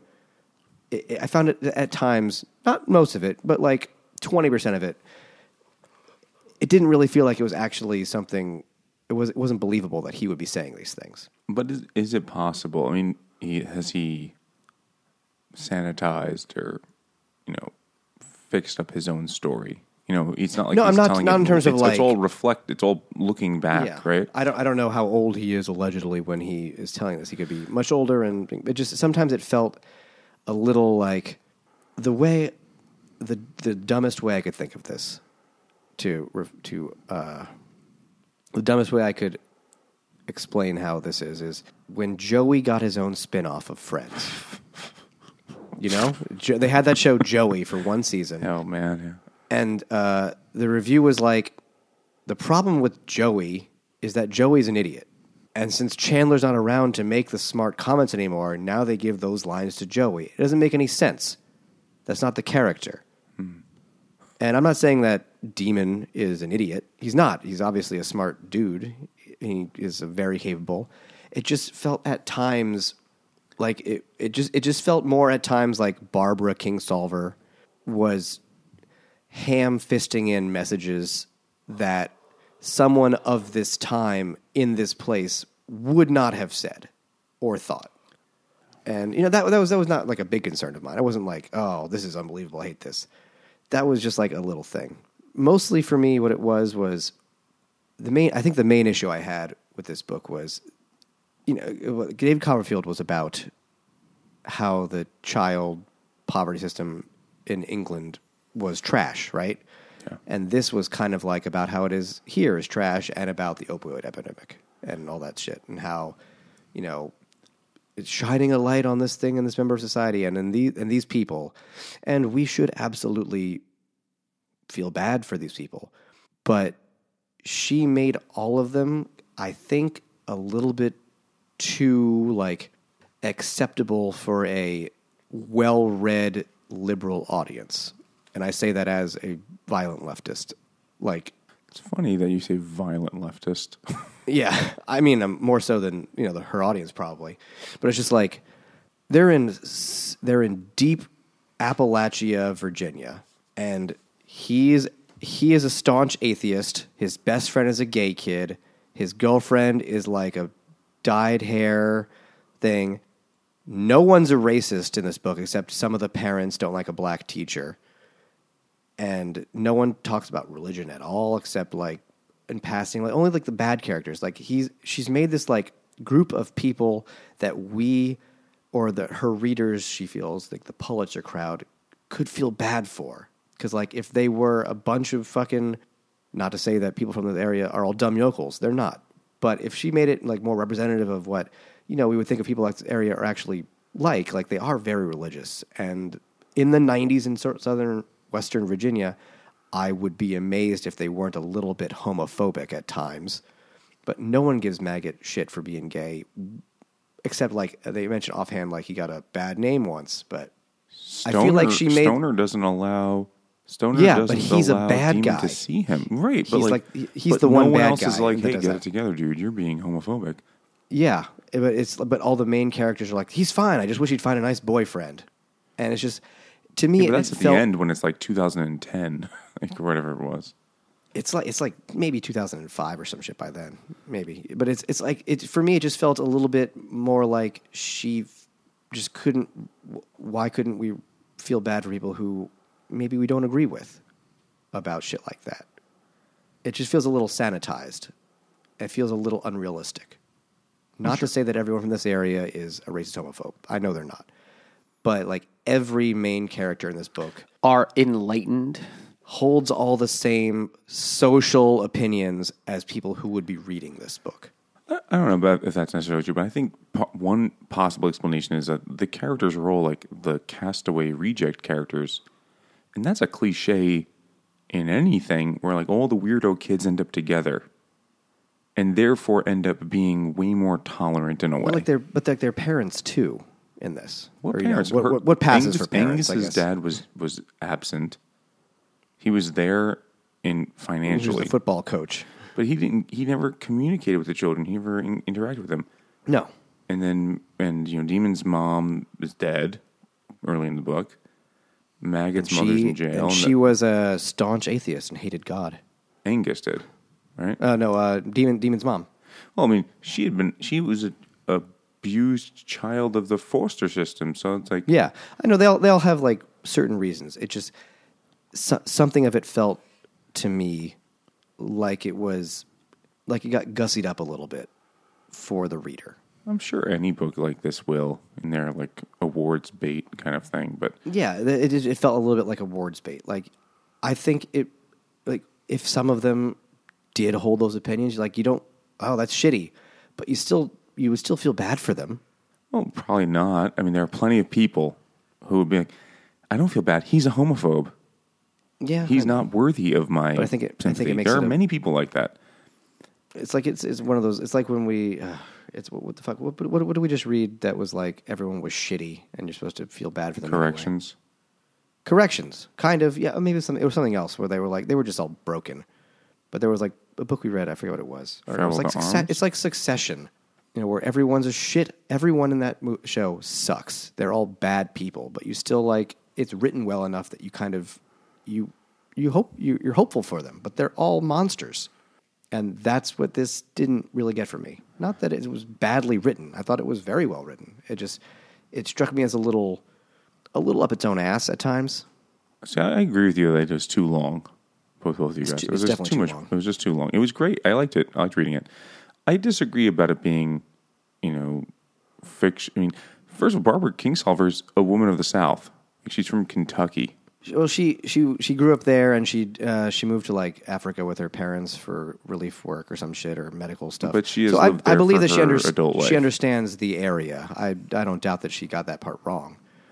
And so, but she threw in a bunch of shit. Also, like the teacher. The teacher was one of the weirdest characters for me. The black teacher, where it was like, oh, that explaining to the kids the Confederate flag, and they're like immediately like, oh, I get it. That makes sense. That doesn't happen now. Or like when he would start explaining why you want to, they were just like, huh, interesting point, and they never. But came they all back to agree it. and they get it. And then like he starts talking to them about why you would capitalize black. That for black people stuck out to me as like that's anachronistic. That hadn't happened yet. Yeah, well, I mean, it had happened amongst like academics, and like they've been talking about that for 100 years. But it didn't happen in middle school in Western Virginia in 2001. Like it didn't happen. But a teacher could have insisted on that. A teacher could have, but it strikes me as maybe a little bit weird that every kid in the class was just like, "Oh yeah, I get it now, 100%." Because people fight back on that shit right now. Yeah, but children just kind of go along with what they're told, and if they have no parents in their lives to tell them. And I guess you only really get Demon's perspective, and I goes with it because he's. I did notice that. I was like, the capital B black thing, that's like a since 2020 thing. Yeah, that it's newer. Any major, publisher is like, that's what we're going to do now. And he talks about the Battle of Blair Mountain, which we didn't even learn. No one learns about that in school because there's no time. I don't know shit about that. Huh? I don't know shit about it. I said, I made a note. Let me look that shit up, but I never did. That is the first time or the only time that bombs were dropped from airplanes during a battle on American soil because they were bombing striking miners. Like the Pinkertons were at war with miners against the coal companies, and they were literally dropping bombs from airplanes on the miners because they were striking and saying like, please, we don't want to live in company towns anymore. And then they blew them up.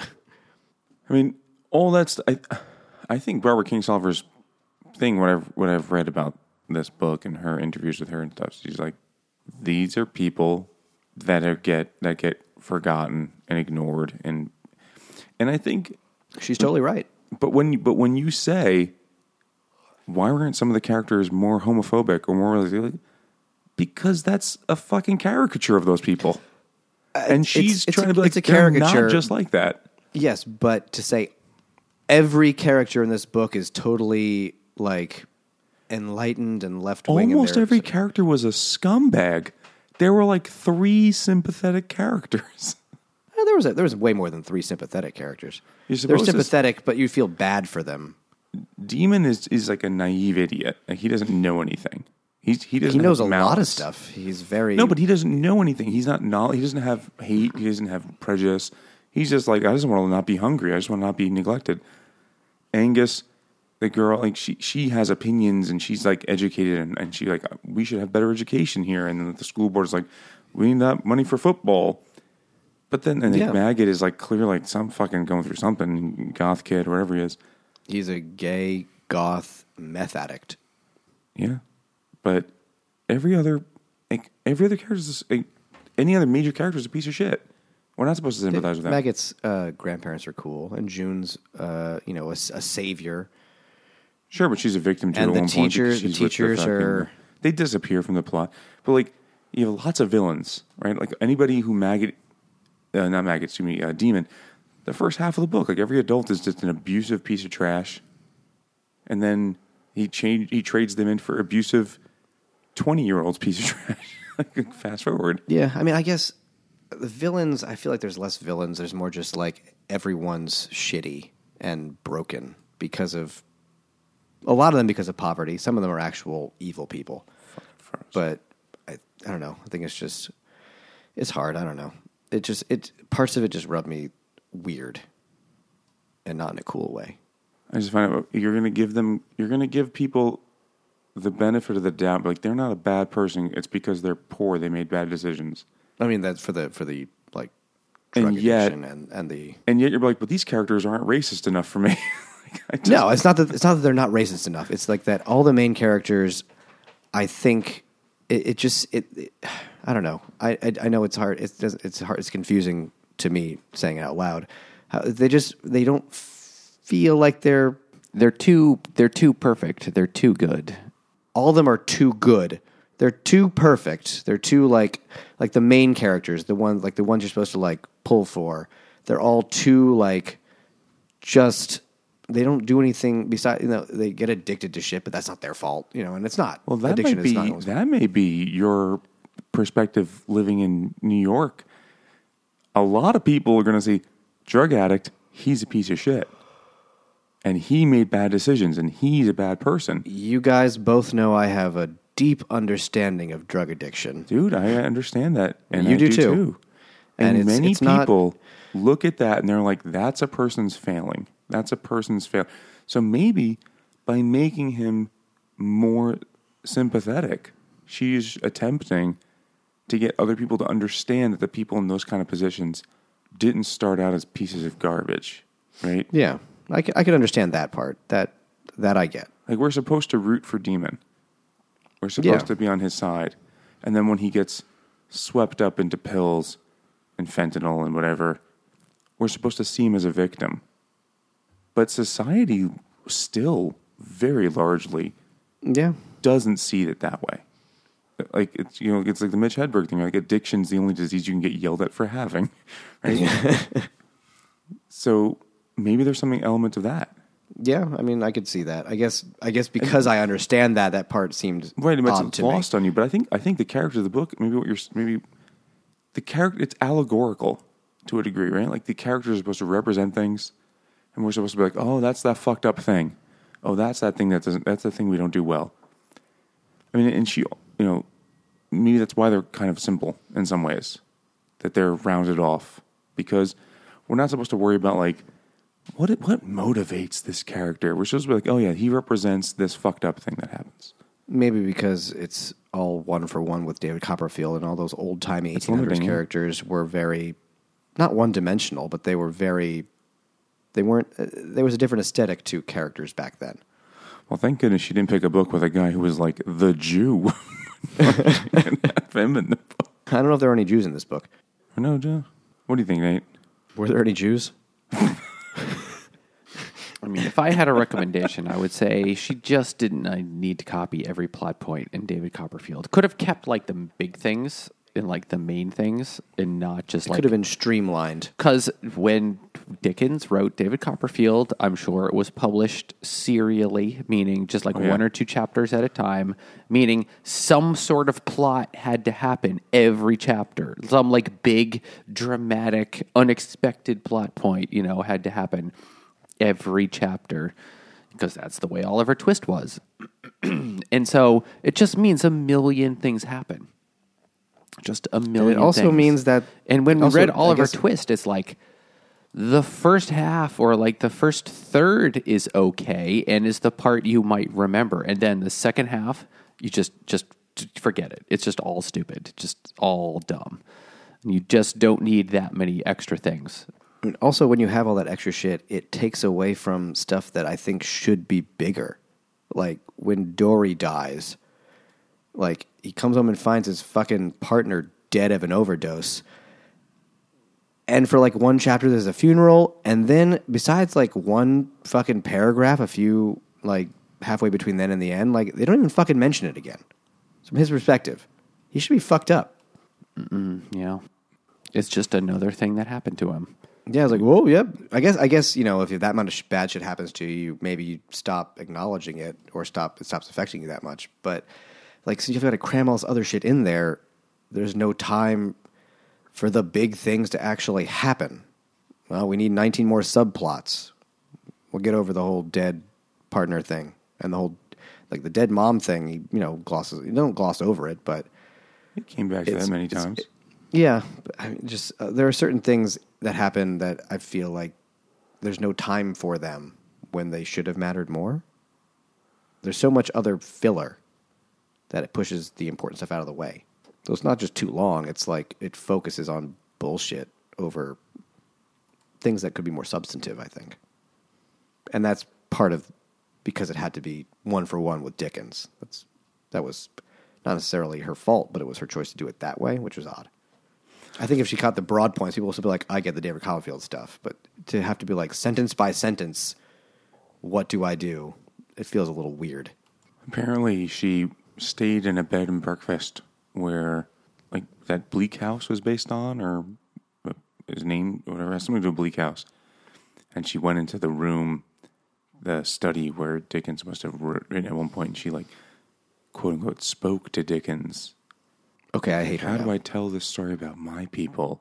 You know, the opioid and etc. And he's like, make it from the kid's perspective. You can't not believe a kid. And she was like, thanks, Ghost of Charles Dickens. Like, this is a real thing. You look this up. I'm not making any of this up. I hate that. I found that really obnoxious as well. I did find one thing very interesting though, because like you said, Jimmy, that you felt like she made this sanitized for a liberal reading audience. But there's a line early on when he's talking about his who he is and his people. The world's not all short on this type of thing, it turns out. All down the years, words have been flung like pieces of shit, only to get stuck on a truck bumper with Up Yours Pride. Rednecks, moonshiners, ridge runners, hicks, deplorables. Yeah, I saw that one. I was like, ooh, spicy. Yeah. But I don't think, that was like, where's she going with that? Because that was like the most like stupid line Hillary said in 2016, the basket of deplorables line. But then like that became like a thing, like first like it wasn't a thing when this book it's another like anachronistic thing, or is it because he's like grown up looking back and whatever, it doesn't matter. But yeah, they don't really say when he is narrating from, because it ends when he's 18. But it's like, is she making a comment like about this kind of the flyover country people that we're supposed to realize that they like have their own fucking issues and not just be like, oh, they're rednecks. I don't know. I'm not really sure where she was going with that, honestly. But like, I feel like she's trying to say that wasn't a throwaway word. In a book of this length, there's no point where she was like, I don't know, unlikables, the deplorables. That sounds fine. Like, that was clearly targeted. 100%. I think she's, what she's trying to say is like people from other places just generalize these people as that, and I know it's not that. I felt like it was like there should be some diversity of thought among characters, I guess. But there is. Some of them are some not do meth, some do caricature. opiates. No, but some of them are not the caricature Bible thumpers. Some of them are not the redneck hillbilly caricatures. But there isn't one Bible thumper. There isn't one real racist. There aren't any. So you're disappointed that she didn't make them more cartoonishly stereotypical? I just thought it was like it felt a little sanitized. Like, people are complex. There's nothing wrong. I mean, yes, there's something wrong with being a racist, certainly. But there's nothing Is there? wrong. Oh, interesting point. Freedom of thought. There's nothing wrong with having characters with flaws. There's nothing. Yeah, characters should have flaws, besides a drug addiction that was no fault of their own. It's more realistic. Well, and if he was like one character, like the main character, sure, I'll give him that. If they were a nice dude, I get it. But it's like every one of the main characters, to me, just felt a little like besides a drug addiction, perfect. Like, wouldn't harm a fly, great people. Well, just had this thing foisted upon them. Could her point about the characters don't have flaws or whatever, they become drug addicts. Could her point be that these people are could she really be trying to hammer on these people are victims too?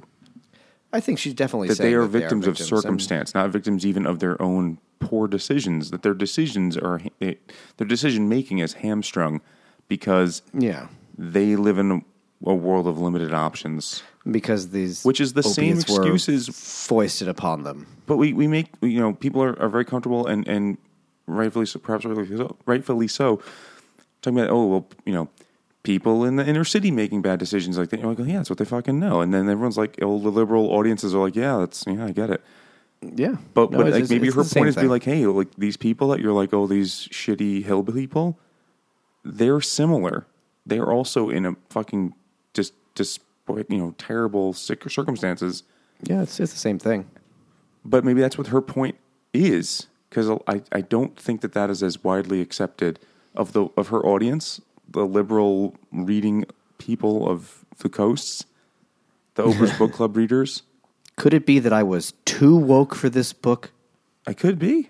Fuck. I'm not. I mean, it could be that I already. You already knew felt it. You're that. So woke, you went all the way back around. Oh God, I'm horseshoeing. All right, so it's definitely possible. So who should read it? Well, it won a fucking Pulitzer, so I don't know. It's Did you a say fucking. Ron Paul? It is a bit of a slog. It's not. It's really long. It's really long. It's just long. It's fine. I enjoyed it. Parts of it. Parts of it are a slog, but not any long parts because none of the parts are that long. There's just so many small parts that small parts can be slogs, but it's never like it's not like Oliver Twist where the middle 2/3 is a slog. It moves quickly, but there's so goddamn much of it. It will take a long time. It is a long read. I liked it, but it's just a lot of book. It's not hard. I did like it. I'm shitting on it maybe too much, but I had a few problems with it. But I would never say that it is a bad book. It is good. Parts of it I didn't really enjoy. It does portray a group of people that are not often portrayed in literature, or at least not in the not since Huck Finn. Highbrow literature. You're kind of right. It's kind of like Huck Finn is one of the last books. It is. Although that's not true. To Kill a Mockingbird is a little bit also, except that's from a perspective of someone who's actually educated and enlightened. What was that? What was it? The Glass Castle, which is so that's not fiction. It's autobiography. Yeah, that's an autobiography. This is really Hillbilly Elegy is the other book that's closest. Well, that's also just a memoir. That's not right. That's not fiction. The same group. Yeah, in terms of fiction, I'm sure. In terms of high profile fiction, I don't know any. But it's Hillbilly Elegy, Glass Castle type people that are, that's who she's talking about. It is not a commonly used area for fiction. Well, she did enough to cover it for a while. There's enough fiction here. 3 books at least. There's enough book here. But I think anyone who likes fiction should read it. It's a longer book. It's not a hard book. It's just an investment of time, not necessarily of energy. You don't have to work hard. Like, it's pretty fucking clear what she's saying about drugs, about failed systems. And the Sacklers all got away with it, so, They're going to lose some of their money, but not all that much. No, they moved it all to a foundation, so it can't be taken, so it's okay. A foundation that pays them. That's what we need to do, guys. We need to make a foundation. With both dollars? Dibs. All right. Tell us what you thought. Send us an email to drunkguysbookclub@gmail.com. Or follow us on Twitter at drunkguysbc. Or go to Facebook and Instagram at Drunk Guys Book Club. And if you want to support the podcast, head over to patreon.com/drunkguysbookclub. And you give us money, and we will spend it only on beer. Nothing harder. We're alcoholics. It depends. You can also join us on Goodreads and reads all the goods with us's. And check out the Hopped Up Network, a network of independent beer podcasters. And thanks for listening.